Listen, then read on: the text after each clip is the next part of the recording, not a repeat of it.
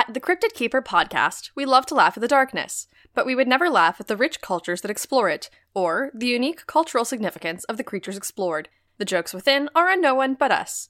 We encourage additional research on the subjects covered here, and hope that a comedy podcast is not your primary source of information.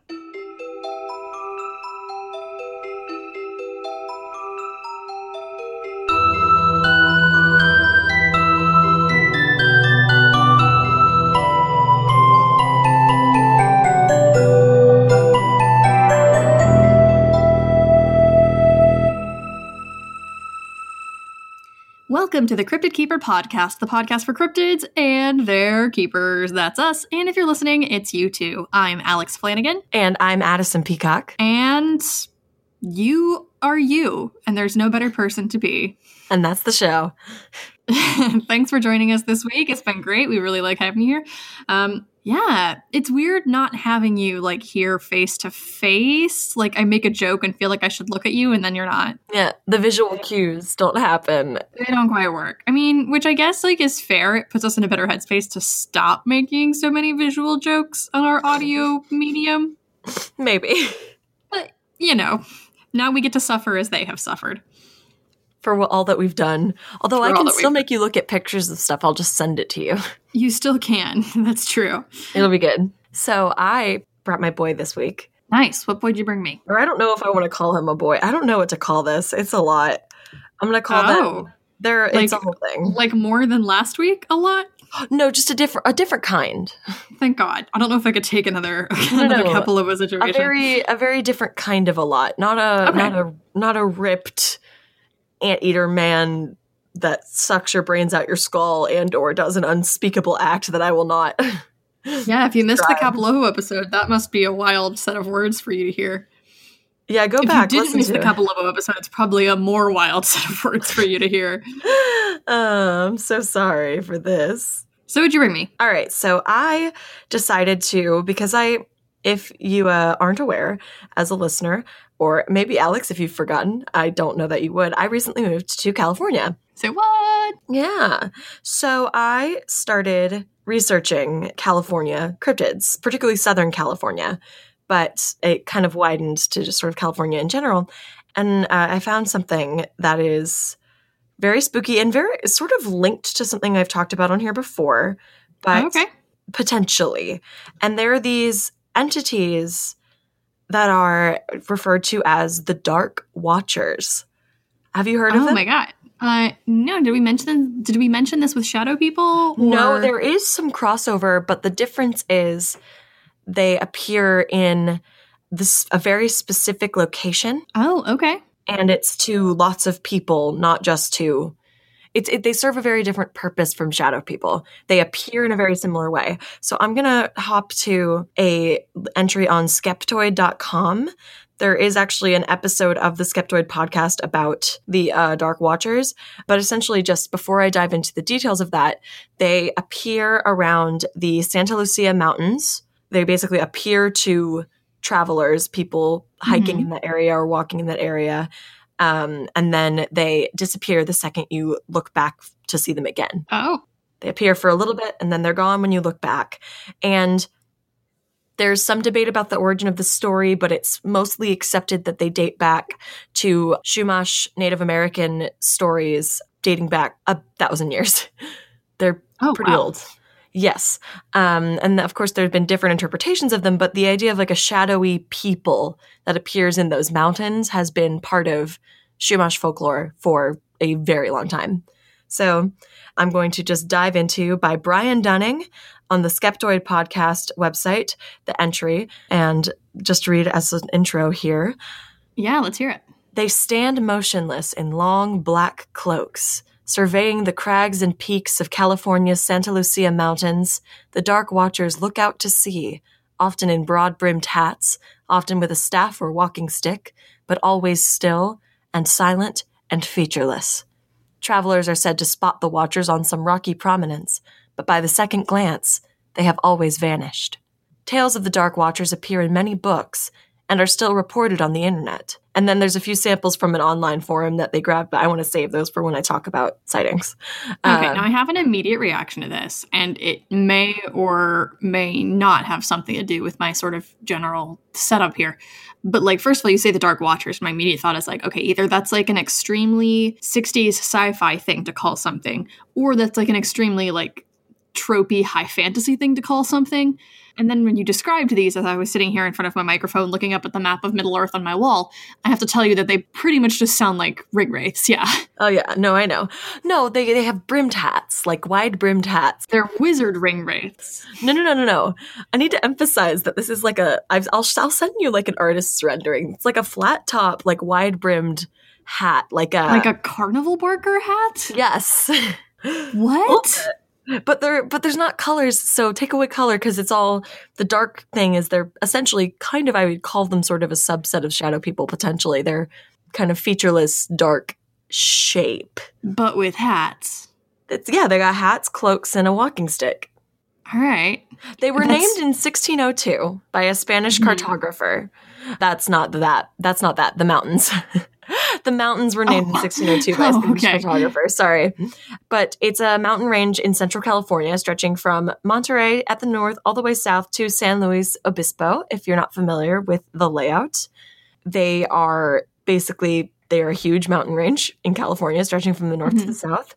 The Santa Lucia is north of Ragged Point. They're the coast. They form a wall of cliffs 100 kilometers long, known as Big Sur, to which the Pacific Coast Highway follows.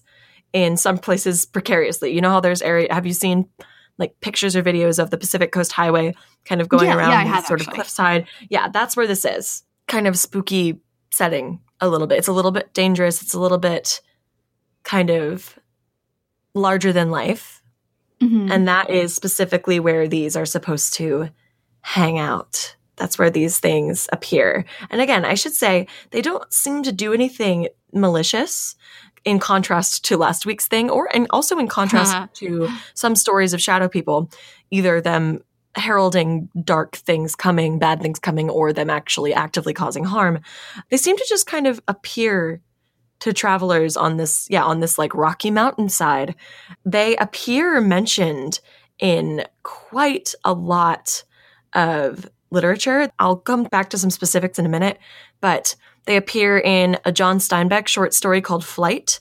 They appear in a Robinson Jeffers poem entitled Such Counsels You Gave to Me. And then, and this is non-specific, there comes some debate here about if it's being misattributed to the Chumash folklore, but it is supposedly appearing in Chumash folklore dating back for thousands of years. And that is a tribe that has been located around the California Central Coast and among the Channel Islands for 13,000 years. So right on. The most detailed and authoritative account of the Chumash beliefs is probably the 1974 1,200-page doctoral dissertation by Thomas Blackburn, which was published as December's Child, a book of Chumash oral narratives. So it was essentially a compendium of all these oral passed down stories. Oh, hell yeah, that's super cool. What a neat dissertation. Yeah, right? Included 111 Chumash oral narratives collected by an American linguist, John Peabody Harrington, between 1912 and 1928. This is just a fact about him, but his body of unpublished research,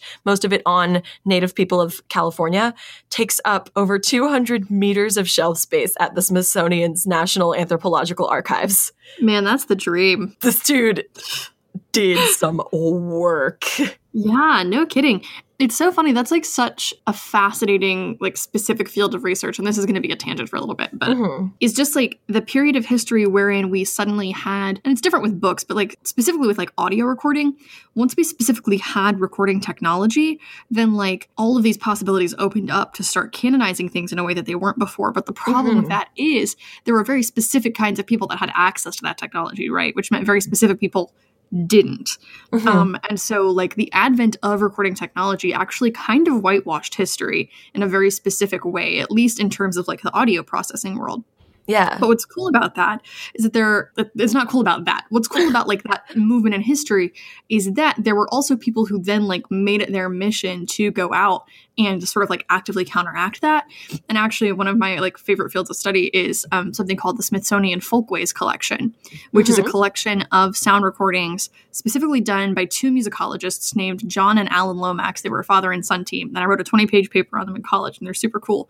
But they were musicologists, some of the first of like their kind in that specific kind of field of research. And they basically took recording technology that was available to them and went around to the Georgia Islands and like a bunch of different folk cultures, like in Appalachia and across the country. And they recorded a lot of indigenous cultures and a lot of, like, for example, former slave chants and like Black American folk songs and things like that otherwise would not have been recorded and probably would have been lost as the oral tradition stopped taking part.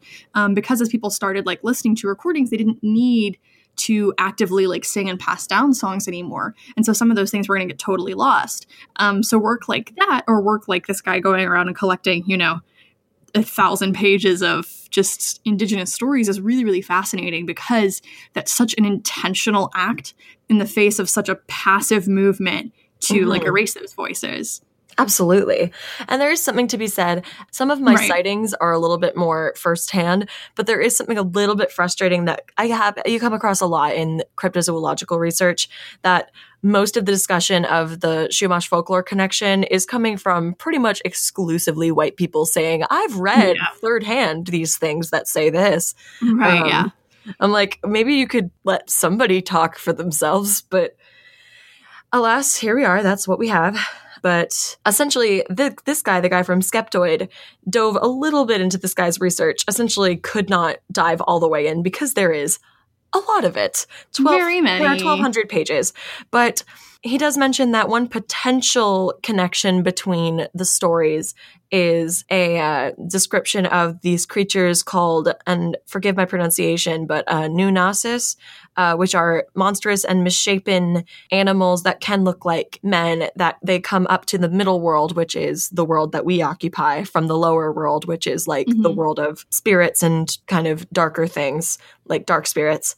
And then they do bring, in this specific story, they bring misfortune, illness, bad luck. But that doesn't necessarily mean that is what these things are, the Dark Watchers specifically, but it is sort of a shadowy entity that appears and can look like people.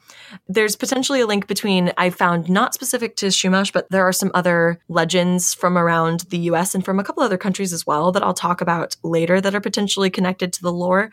But other than that, he couldn't find a distinct connection. So it's entirely possible that the idea that it's linked to the Chumash folklore is specifically like kind of an invention of ghost story writers trying to give legitimacy to their story of being like, it's been around for 1,000 years, as people do. So that should be taken with a grain of salt. I would love to dig into that compendium of oral stories. I just think that's so interesting, but obviously you have to have time to read 1,200 pages. Yeah, it's a lot. However, if you are ever looking for something like in a similar vein, the Smithsonian website does have a lot of their like archives, specifically with the Folkways collections, like digitized, and you can read some of them online. They're a really good source if you are if you're still in college and you're studying any sort of like history or English degree, or anthropology, I guess would also be a good one. But you can use those resources, and they're an excellent archive for you. Yeah, especially if you're into like folk history, which I clearly am. Oh, absolutely. Wait, are you into folk history? Is that like a thing for you? Yeah. What? I dabble. So you dabble. So specifically, this guy from Skeptoid, Brian Dunning, says he was unable to find a distinct mention of the Dark Watchers being where they are and behaving exactly as they do as we understand it now, which is to say just standing there, prior to 1937. 1,000 years. Yeah, that's the earliest mention of them specifically, but there is crossover with other stories. There is sort of similar stuff, so it's not unreasonable that it's like potentially grew out of a conglomeration of different things, but in terms of specific mentions of the Dark Watchers, that is very recent. I'm going to hop over to a different resource now. I like kind of, and we don't talk about them super often, I mean, location-based. A lot of the things we talk about have like a stomping grounds, but I am very interested in the fact that these specifically don't seem to even move from their spot. Yeah, that is fascinating. I was talking to somebody the other day, actually, one of our listeners, Zach. I was talking to him about specifically Monster of the Week campaigns and was talking about how I'm a really big fan of like monsters in Monster of the Week that or just like settings that have like setting as a character in their story. And I'm very, very fond of like monsters that have the same sort of things. Like when we talked about the Rougarou or like the Flatwoods monster or the Hodag, like monsters like that where their setting that they, you know, are involved in is such a central part of their identity and their lore. And we went into a big discussion on that on the Hodag episode, and I'm not going to like draw that back out now, but it's fascinating because this seems to be something kind of different where it's not so much like the cultural setting of it as it is like the physical geographic location of the thing is central to what makes these things what they are. Exactly. And hopping over to BeyondScienceTV.com, I just love some of the website titles you come across when you're doing this stuff. It's pretty good. So let's get beyond science for a little bit. We went from Skeptoid, which is a very balanced and reasonable look at things, and we're hopping over to Beyond Science. But I mean, also, this is actually a very cool little science can only take us so far. Exactly. What is your science against the Dark Watchers? It is such a grand, that's what drew me to it. I saw it on this list of like 10 California-based cryptids and just mysterious things. And I thought, that is grandiose. It's really strong branding. I also kind of feel like it's the name that like a friend of yours would have for his garage band in like 7th grade. Oh, I was thinking it sounded kind of like a like vigilante group started on like Reddit. Oh my God, you're so right. And that's so much worse. I know. I'm sorry. Get worse. It does get worse. They're like, we are I'm just sorry. I'm imagining like, I've seen a few episodes of The Big Bang Theory because at one point in time, my mom used to watch it. Sometimes Gina's not right about everything. I'm just imagining like the voice of Howard from The Big Bang Theory, if that means anything to anyone. He's the one with a bowl cut, being like, we are the Dark Watchers. We know all, we see all, and we won't stay silent. Like, just yeah. But he's got like hacker glasses on. I don't know what hacker glasses even are, but he's wearing them. And he's Big got Bang like Theory is finally ending after 12 years. I know it is. The evil is defeated. I will admit, I did watch the first season, and I liked the first season, partially because I was in high school at the time, and we were watching it in my AP Bio class after we finished taking the exam. But, like, here's the thing that I don't get about The Big Bang Theory, is it's like, all of the characters in it are really, really cruel reductions of the kind of people they seem to think their target audience is. Oh, that's the thing, it's too. Like inexplicable. That's the thing, is I think it's a show that's marketed as being for nerds, but, like, rest assured, that is not who that show is for. It is for people who want to laugh at them. It's, like, parody of quote-unquote nerd. Yeah, but, like, people who hate nerds, how do they sit through that show long enough to laugh at it? I don't know. Anyway, I don't know. One time I saw a clip, and this was straight up a clip from Big Bang Theory. It was, like, an ad for, like, the next episode. It was, like, this is, like, recent, like, season 11 or something, I guess. Mm-hmm. And, like, the whole conceit of, like, the joke, quote-unquote, Penny made some comment about Darth Vader being Luke's father and then, like, looked at the camera, disgusted with herself, and was like, how do I know that? And it's like, everyone knows that. Well, and everyone's known that since the 80s. Yeah, and that's the thing, too. Like, the thesis statement of that show, I feel like, doesn't hold up anymore in a cultural climate where, like, the box office best sellers are superhero movies. You know what I mean? Yeah. So much of nerd culture traditionally, or Star Wars movies. But I was going to say, like, sidebar, if you're interested in cultural criticism and TV and film criticism as much as I am, and applying like gender theory and important things like that to it, there's a great video essay by pop culture detective called The Adorkable Misogyny of the Big Bang Theory, and it is 100% worth watching. Or you could join the Dark Watchers and take back the Big Bang Theory from the feminists. Oh my God.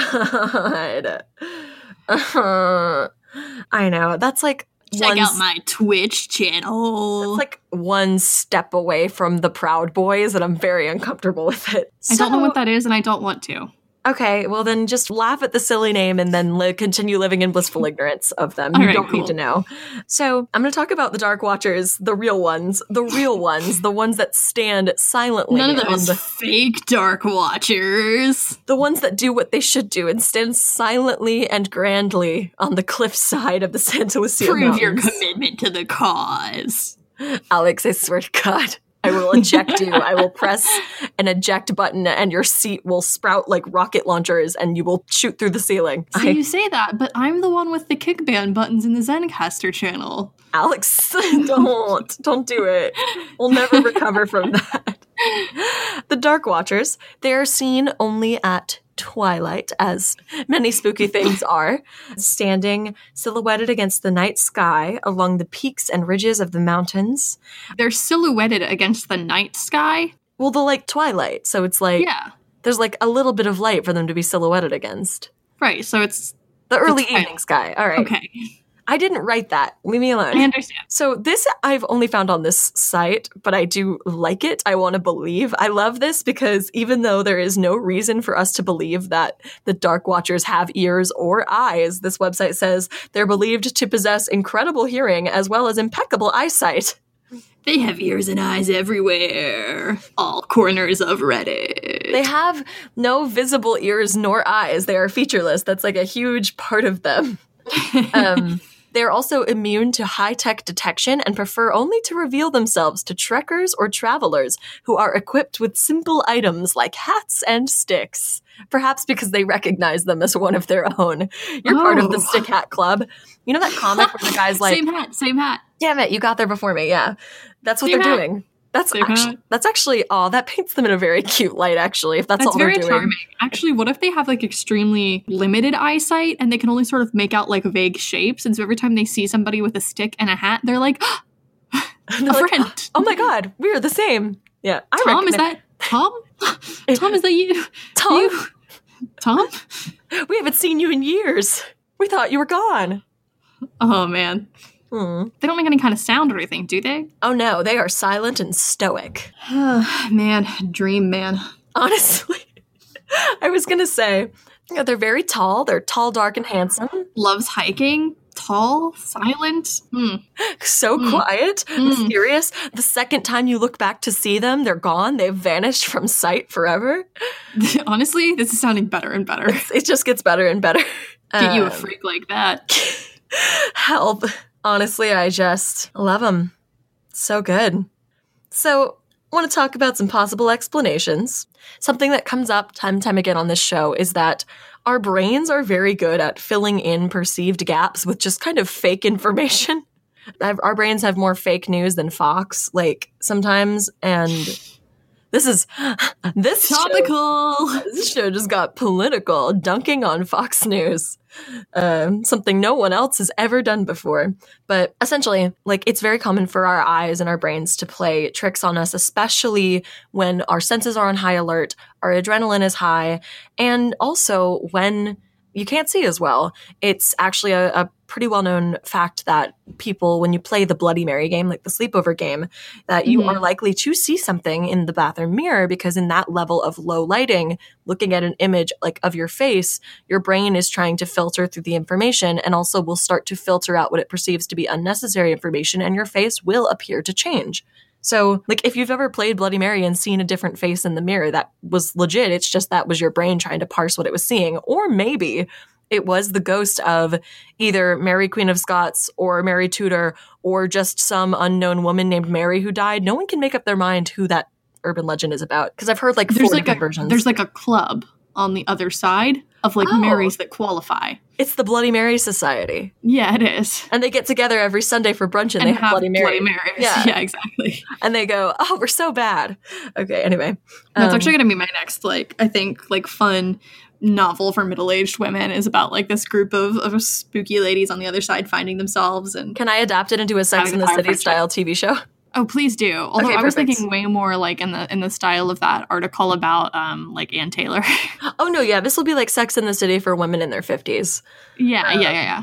So anyway, according to psychologists, illusions, hallucinations, or misrepresentation of natural stimulus can be brought on by exhaustion or isolation, which are both fairly common if you've been hiking for a long time on the trails of the Santa Lucia mountain range, if you're alone out there or you've been hiking for days or whatever you've been doing.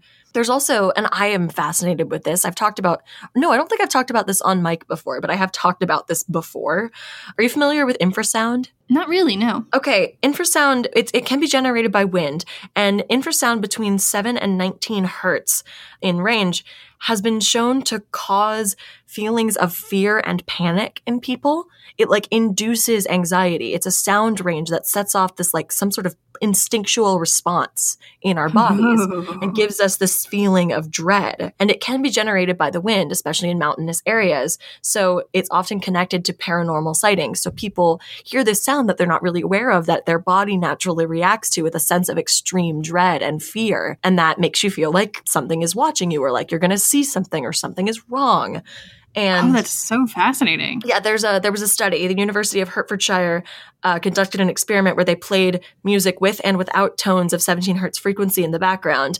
And when the people heard or felt music with the 17 hertz tones, they described feeling nervous, anxious, or fearful. They felt pressure on their chests, chills on their back, feelings which are often associated with ghost sightings. So, which is so fascinating. And I've read about it before, but when it came up when I was reading about this, I got very excited because as much as I get freaked out by it, the ways in which our bodies and our brains can kind of be tricked almost into things is very interesting to me. And I also want to know like the evolutionary reason behind that. I feel like there has to be a reason that sound range makes us feel like that. It's because that's what sound ghosts make. Oh, shoot, maybe. See, that's the thing. I'm assuming that that's a scientific explanation for why people think they see ghosts, but it might very well be the other way around. We developed that that's the sound that ghosts make. To warn us that ghosts are coming. That's entirely possible.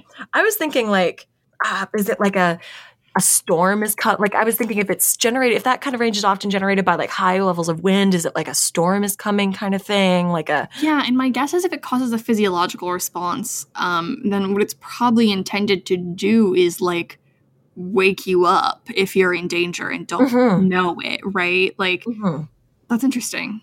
And another way in which your brain can play tricks on you, there's an optical illusion called the broken specter, which is a potential explanation for this. Essentially, it's a mountain specter or broken specter can occur in certain atmospheric conditions.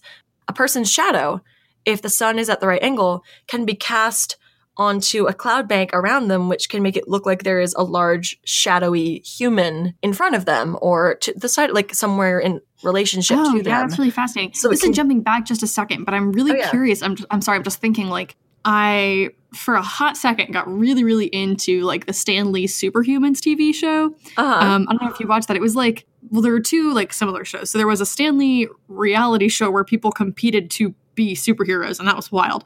But this one was actually like going around and like interviewing people who had documented like paranatural abilities. And some of them were like a person whose body just didn't produce lactic acid, so he could exert ridiculous amounts of muscular strain endlessly.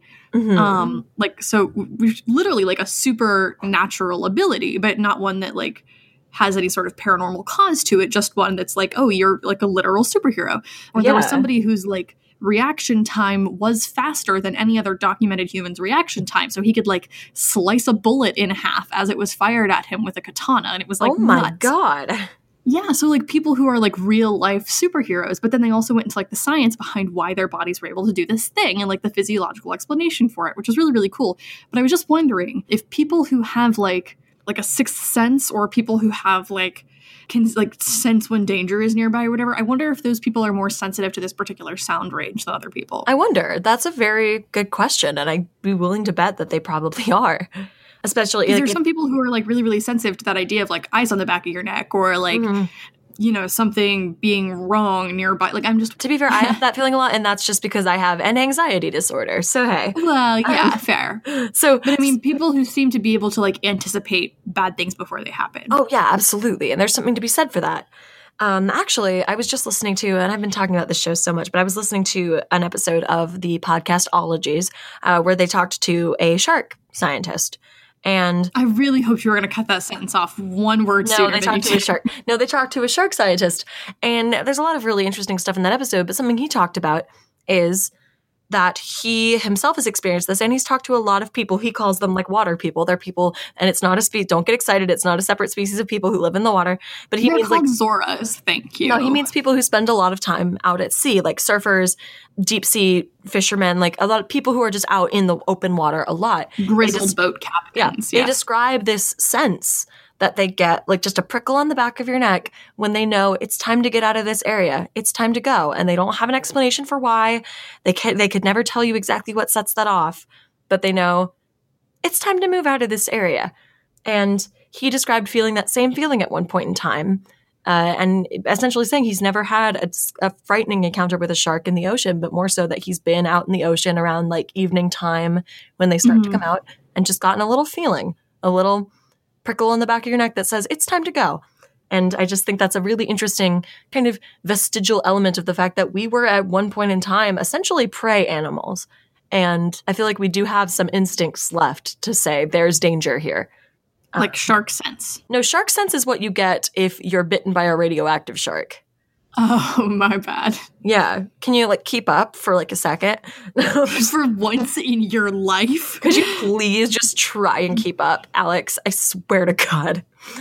So now exemplar.com. Now here's our shadow people connection. Exemplar.com makes the connection between, now I don't know if you thought about this, but I certainly did when I saw the first descriptions of the Dark Watchers. The connection between the very notorious and oft-discussed Hat Man. Everybody's waiting for the man with the hat. I was thinking, Hat Man, bring me a hat. Oh, make it and I got nothing more than that. Best hat that I've ever got. Oh, God. Wasn't good. You went for it, and I respect that. Val, cut that out. No, Val, you keep that in. Okay. So anyway, however, it's been noted that the stories of the Dark Watchers predate reports of the Hat Man, even if you're just going by the first reported discussion of it in 1931. So maybe they're related, maybe they're not. Maybe they're the same Do the thing. Dark Watchers predate the invention of hats? Absolutely not. There were hats in 1931, Alex.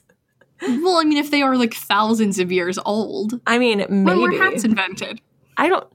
When did a caveman put a leaf on his head and keep it there on purpose? I don't know. It might have been a cave person of indiscriminate gender. You're right. I'm so sorry. We are all influenced on a subconscious level by the society in which we live, and we have to constantly unlearn the messages that we are given. Whoever the first brave cave being was that invented a stylish yet effective way to stay shady in the sun, I respect them. I respect them too. So also, Exemplar brings up the idea that many witnesses and locals believe they're spirits, and there's a lot of debate about if they're good or not. And this is what I was saying before. There's no record of them doing anything bad. People are just, as you might be, if you see a mysterious shadowy being just lurking on the mountainside, you might, I shouldn't say lurking, that's putting some bias behind it, but you might get a little nervous. But some people believe that they bring bad luck. Others believe that they are benevolent and kind, or just neutral because they haven't done anything. They're just there. They're just hanging out. Yeah, I was going to say, while I probably wouldn't call them evil, I also don't know that you can really call them, kind. They just don't do anything. They're neutral. You're out there delirious on a mountain, and they're just kind of like, hey, bro. They, blink into existence for a second. Hey, you want to feel crazy for a second? Try this. Look back over your shoulder. Now I'm gone. Look at your man. Now back to me. Now back at your man. Now back to me. I'm a Dark Watcher. He's not. Now I'm gone. Now I'm a horse. I've got a cool hat. So anyway, the new Old Spice campaign is really weird, but others claim the Dark Watchers are physical manifestations of the Grim Reaper, though where they got that idea, I have absolutely no clue. Yeah, that's kind of buck wild.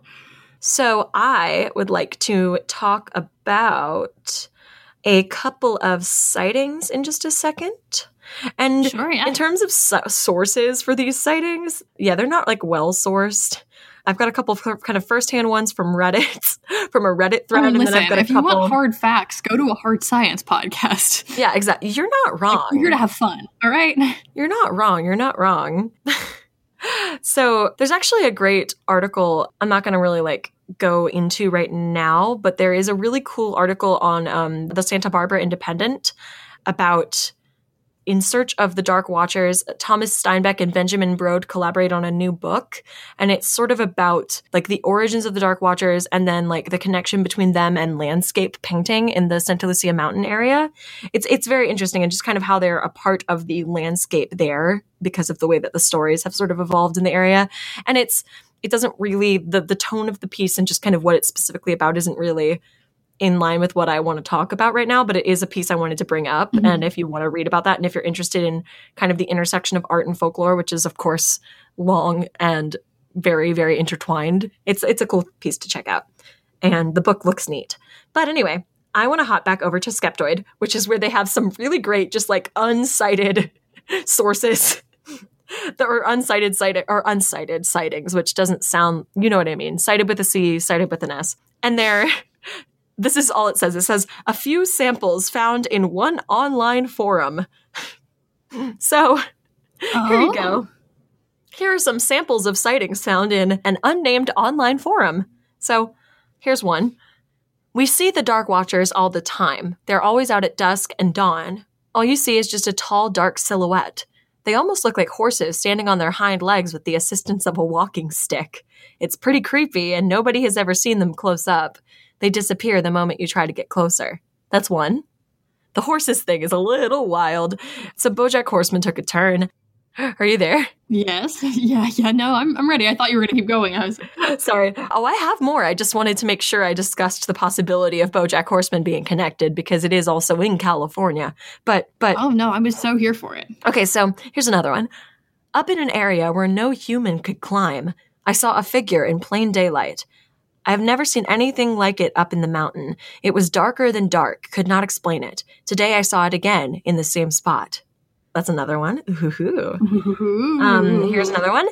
We passed the San Luis Obispo Reservoir, and as we drove on the road, I saw something at a distance down at the end of the mountain. It was a really big human figure, but it wasn't. It had a black cape, kind of like the Grim Reaper, and it was leaning over, holding onto a staff. Even in the mid-light, it was very black and reminded me of a raven. Hoo-hoo. I need to point out that the Grim Reaper is just a job, okay? It's what he does. It's not who he is. And I need people to stop defining him by that. Yeah. It's like, if you're a sandwich artist at Subway, when you clock out, that's not like who you are. Do you still want to be called a sandwich artist? Everywhere you go, you want people to point at you and say, hey, that thing looks kind of like a sandwich artist. You don't just go home and like put slices of strangely smelly bread with like old deli meats together and just charge people for it. You're not on the clock all the time. That's what Subway is. Yeah.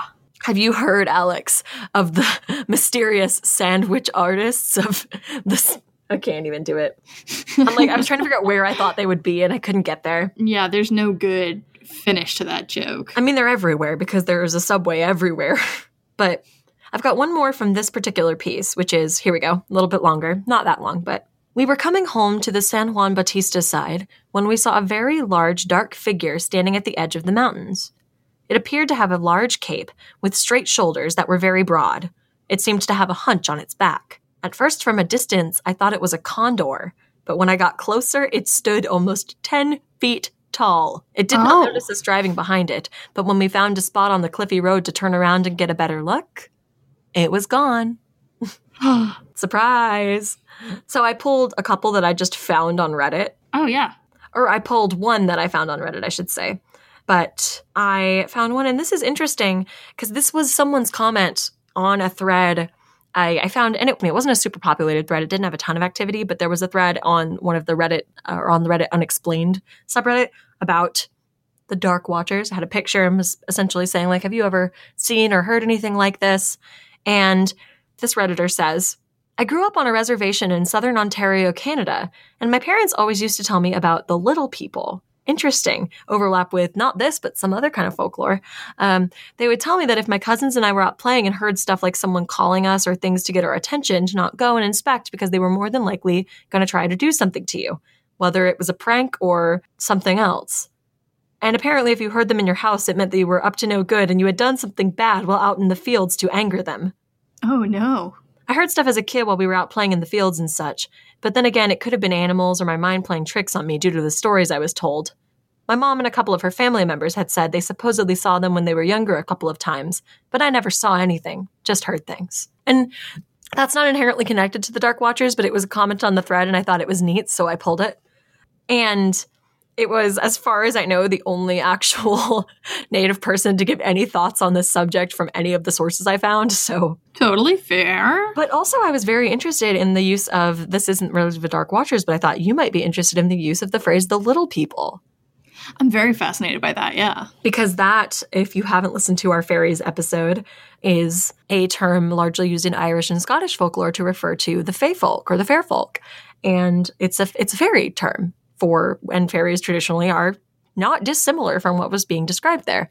I just think that's very neat. So speaking of sort of overlapping folklore, I want to talk about very briefly 2 other things that came up in my research that are related to the Dark Watchers. First, I want to hop over to an unpronounceable for me thing. So I'm going to just call it by its translation. This is something from Scottish folklore. Translates to the Big Grey Man, or simply the Grey Man, is the name of a presence or creature which is said to haunt the summit and passes of Ben Macdui, the highest peak in the Cairngorms and the second highest peak in Scotland and also in the British Isles. Essentially, there are very few eyewitnesses that have seen it, but those who have describe it as an extremely tall, dark figure, or just as an unseen presence that causes uneasy feelings in people who climb the mountain. Other eyewitnesses described it as a large humanoid standing over 10 feet tall with long arms and broad shoulders. Evidence of the existence of the creature is limited to the sightings and a few photographs of unusual footprints. Nearly all reports of it include the sound of footsteps crunching in the gravel just out of sight. So it's another dark, tall, humanoid figure appearing at a mountain. Yeah, that's something else. Mm-hmm. And there's some accounts as well. There's several, but I'll just talk about one of them. In 1925, the noted climber J. Norman Colley recounted a terrifying experience he had endured while alone near the summit some 35 years before. I began to think I heard something else than merely the noise of my own footsteps.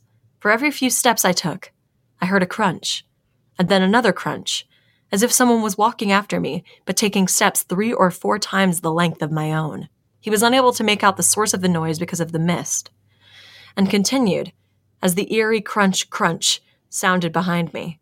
I was seized with terror and took to my heels, staggering blindly among the boulders for 4 or 5 miles. The similar story was correlated by Norman G. Forbes, who reported that he heard a mysterious clanking noise while climbing the same mountain in the summer mist. However, it proved to be too dear.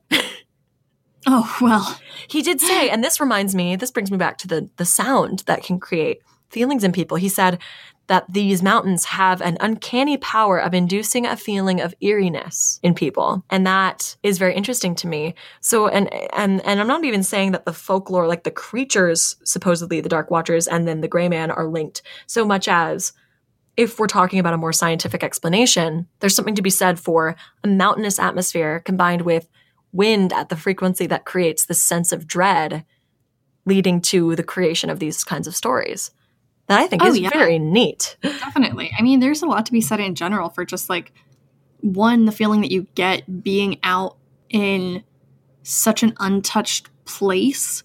Like, it puts your brain in a totally different space to begin with. But scientifically, yeah, there are a lot of factors at play that cause you to, judge your surroundings differently. And I think because we're so used to such an insular environment, and this is not being like, well, if we didn't stay inside all the time, like, no, I'm totally. just saying, like, we're used to our surroundings and our sort of like survival precepts develop based on that. When you go into a totally different set of surroundings, like, all of your senses are kicking into high gear, right? Because you're trying to like process everything very differently. You don't have a reference point for it so much.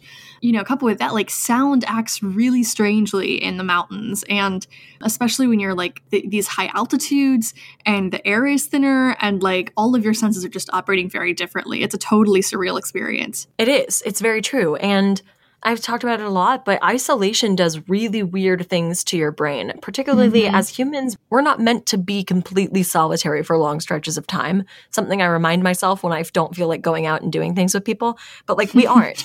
Humans live longer in communities than when they live by themselves. Like, it's how we've developed. Like, we developed as like a creature that lived in groups. And isolation does weird things to us. It affects our health and it affects our mental health a lot. And there's something to be said for spending a lot of time alone starting to cause your brain to fill in, like I've said before, fill in the gaps. Oh yeah, definitely. But one last thing that I thought was neat, and again, this is only sort of very tangentially related, but it came up in the comments of the Reddit thread, and I wanted to research. Someone from Australia in the Reddit thread mentioned something from the folklore of Indigenous people of Northern Australia, and they're called mimis. which is a very cute little name. And they are... It's pronounced memes, Addison. Oh my God. M-I-M-I. They're fairy-like beings. They are described as having extremely thin and elongated bodies, so thin as to be in danger of breaking in the case of high wind. So to avoid this, they spend most of their time living in rock crevices. Oh. And they're depicted as looking kind of like shadows. The best I can describe it is they look kind of like a much friendlier Slender Man.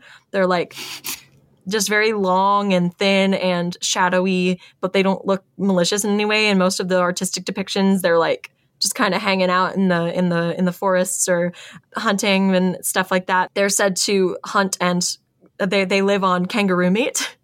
Oh goodness! But yeah, so they've got to be like jacked. But they're so tiny and fragile. Their bodies will break in the high wind. Then how on earth do they take down a kangaroo? Have you seen those things? They're sneaky, I guess. I don't know. I don't care how sneaky. Like, you sneak up on a kangaroo. The Cryptids Wiki did not tell me how they take down a kangaroo, only that they are capable of it. Maybe they trap them. Like, maybe they set traps. Maybe they trap them. Maybe they're like trap spiders. They like bury holes in the sand. Please don't say spider to me. Maybe they are like many-legged critters in the desert. That's worse. It's not better. Here's the thing also, and you were in my dream last night, so I can tell you about this. I meant to tell you earlier. I had a very weird dream last night. A lot of weird stuff was happening in it. Like, my mom hired a chauffeur that wanted to move into our attic or something. It was weird.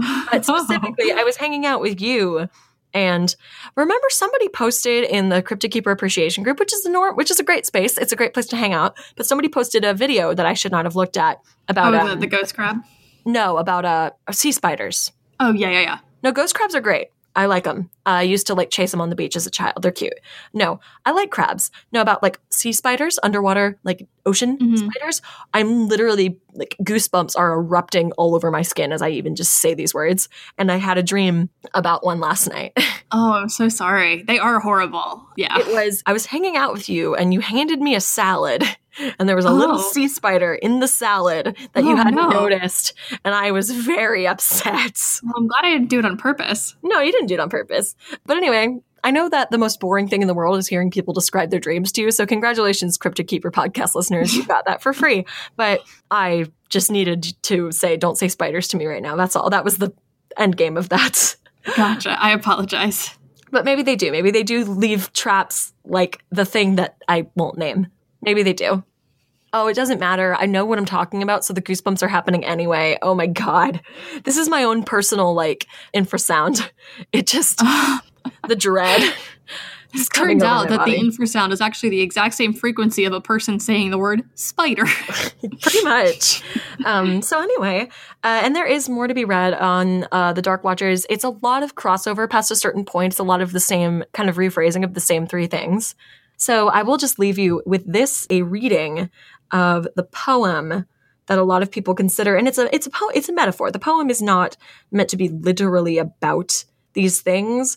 However, considering the area in which the poet grew up and the kind of like stories that potentially influence his work, it's often referenced in relationship to the Dark Watchers. So I will leave you with the poem by Robinson Jeffers, who lived and wrote in Big Sur, and in 1937 published the poem Such Counsels You Gave to Me.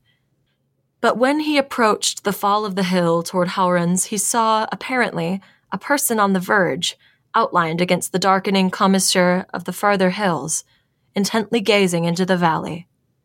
The young man's tired and dulled mind, bred in these hills, taught in the city, reverted easily toward his dead childhood. He thought it might be one of the Watchers, who are often seen in this length of coast range, forms that look human to human eyes, but certainly are not human. They come from behind ridges and watch. But when he approached it, he recognized the shabby clothes and pale hair, and even the averted forehead and the concave line, from the eye to the jaw, so that he was not surprised when the figure turning toward him in the quiet twilight showed his own face. Then it melted and merged into the shadows beyond it. The young man thought heavily that in his state of mind and body hallucination was not surprising. So, obviously that's a specific metaphor, but one very deliberate reference to the Watchers, and also yeah, definitely. unintentionally kind of a neat way for me to remind people that one of the potential explanations for the sighting is a phenomenon that involves someone seeing their own shadow cast against a cloud bank. So saying, I saw this thing and it turned out it was me all along. Well, it's obviously, again, deliberately a metaphor and the poet is trying to say something with it. I thought was very neat. So I would like to leave you with that. And that is my thoughts and my little presentation on the Dark Watchers. Pretty cool. Yeah, thank you so much for that. Yeah, they are neat. I thought I wanted something a little spooky, but not something that would be upsetting. And also I thought I'd get a little local with it. So yeah, there you go. Way to dive right in and immerse yourself in the new culture. Yeah, and one of my favorite things about having moved here is the fact that there are still mountains. Because I grew up in a valley, mountains are very sort of integral to my mental well-being. It's a weird thing to say. Hard, but same. Yeah, no, I get it. I grew up in a valley, and the period of time in which I lived in the Midwest, there were a lot of things that were making me very unhappy, but the lack of mountains was really intense and powerful to me. And there were, don't get me wrong, the metaphor was also present, but I can say right now that for the last thing I ever performed at my old school in Illinois, I sang I Miss the Mountains from Next to Normal because it was very deliberate. It was literal and figurative for me at that point in time in both ways. And I did not get through the song. I did cry and it was a lot, but it was good. When I moved to Virginia, I had the same problem because I was used to many more mountains. Your mountain dosage decreased a lot. It did. Yeah, it was rough. I'm sorry about that, but it's okay. I'm doing a little bit better now. I can look right out my apartment window and I can see like a whole bunch of trees, which is doing good for me. And I'm like 10 minutes from Manassas National Park. So that's so cool. Good. That's so good. I found, once I find a way to get you out here to me, for our first Cryptid Keeper live show or whatever, I want to take you to, there's a place in Pasadena called the Huntington Gardens, which it was an estate. It was a very wealthy guy's estate. And I have my own thoughts and feelings about billionaires, but we're not going to do that right now. But regardless of that, it was after his death converted into what is a museum and then expansive botanical gardens. And very cool. There's a rose garden. There's a huge cactus garden. It's really cool. Do they have a poison garden?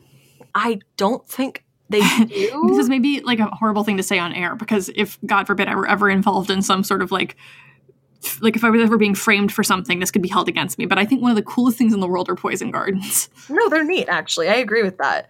I've always wanted to go to, there's one that I've read about that's in England that I want to go to, and now I don't remember what it's called. I saw one in Ireland that was really, really cool. But jealous. No, there's not a poison garden, but there is because people were very into fetishization of East Asian cultures in the 1920s when this was established. There is a beautiful, it's still beautiful, it derived from something a little bit not so great, but it's a beautiful spot. There's a Japanese garden with all these imported plants and a koi pond.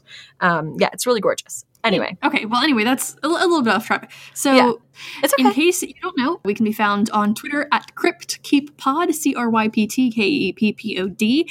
You can also find us on Facebook as the Cryptid Keeper, or you can join our Facebook group, which is the Cryptid Keeper Appreciation Group, full of fans and listeners and probably some critics. I don't know, but it's a good time. We appreciate everybody in there and they appreciate the show. So we share a lot of fun memes and stories and articles, and some people have some really, really neat projects that they showcase in there too. It's always a really great time. Oh yeah, some super cool art. Oh yeah. You can also find us on Patreon at The Cryptid Keeper. Anything else I'm missing? You can email us at The Cryptid Keeper. No, at cryptkeeppod@gmail.com. I'm losing my mind a little bit here. It's okay. We're all mad here. But it's a good place to send us if you have listener stories. I would love to do our next listener stories episode, maybe sometime close to Halloween. And then if you send us a listener story, just tell us if you wish to remain anonymous or what name to refer to you by in the episode, because I never want to accidentally, if someone wants to remain anonymous, I am always going to err on the side of anonymity because I don't want to accidentally just blow up someone's spot on the show. Or if somebody has a name attached to their email address, we have no way of knowing if that's your preferred name, or we don't want to accidentally dead name anybody on air or anything. I don't want to dead name somebody or just accidentally provide more information than they want on the public airwaves. So if you send us a listener story, just let us know what you'd like to be called, or if you want to remain anonymous or go by some kind of really cool code name like the Eagle or something. And I think that is about everything. Our audio production is done by the inestimable Val Patrone, and our music is by the ever-talented Andrew Giada. there's such great folks. Val and I are going to a cat cafe on Saturday. Well, okay, by the time this episode is released, it will have happened in the past, but... All right. Well, then time capsule. But anyway... Time's not real, so... Yep, it's fine. So, as always, we hope we can keep you around and stay safe out there.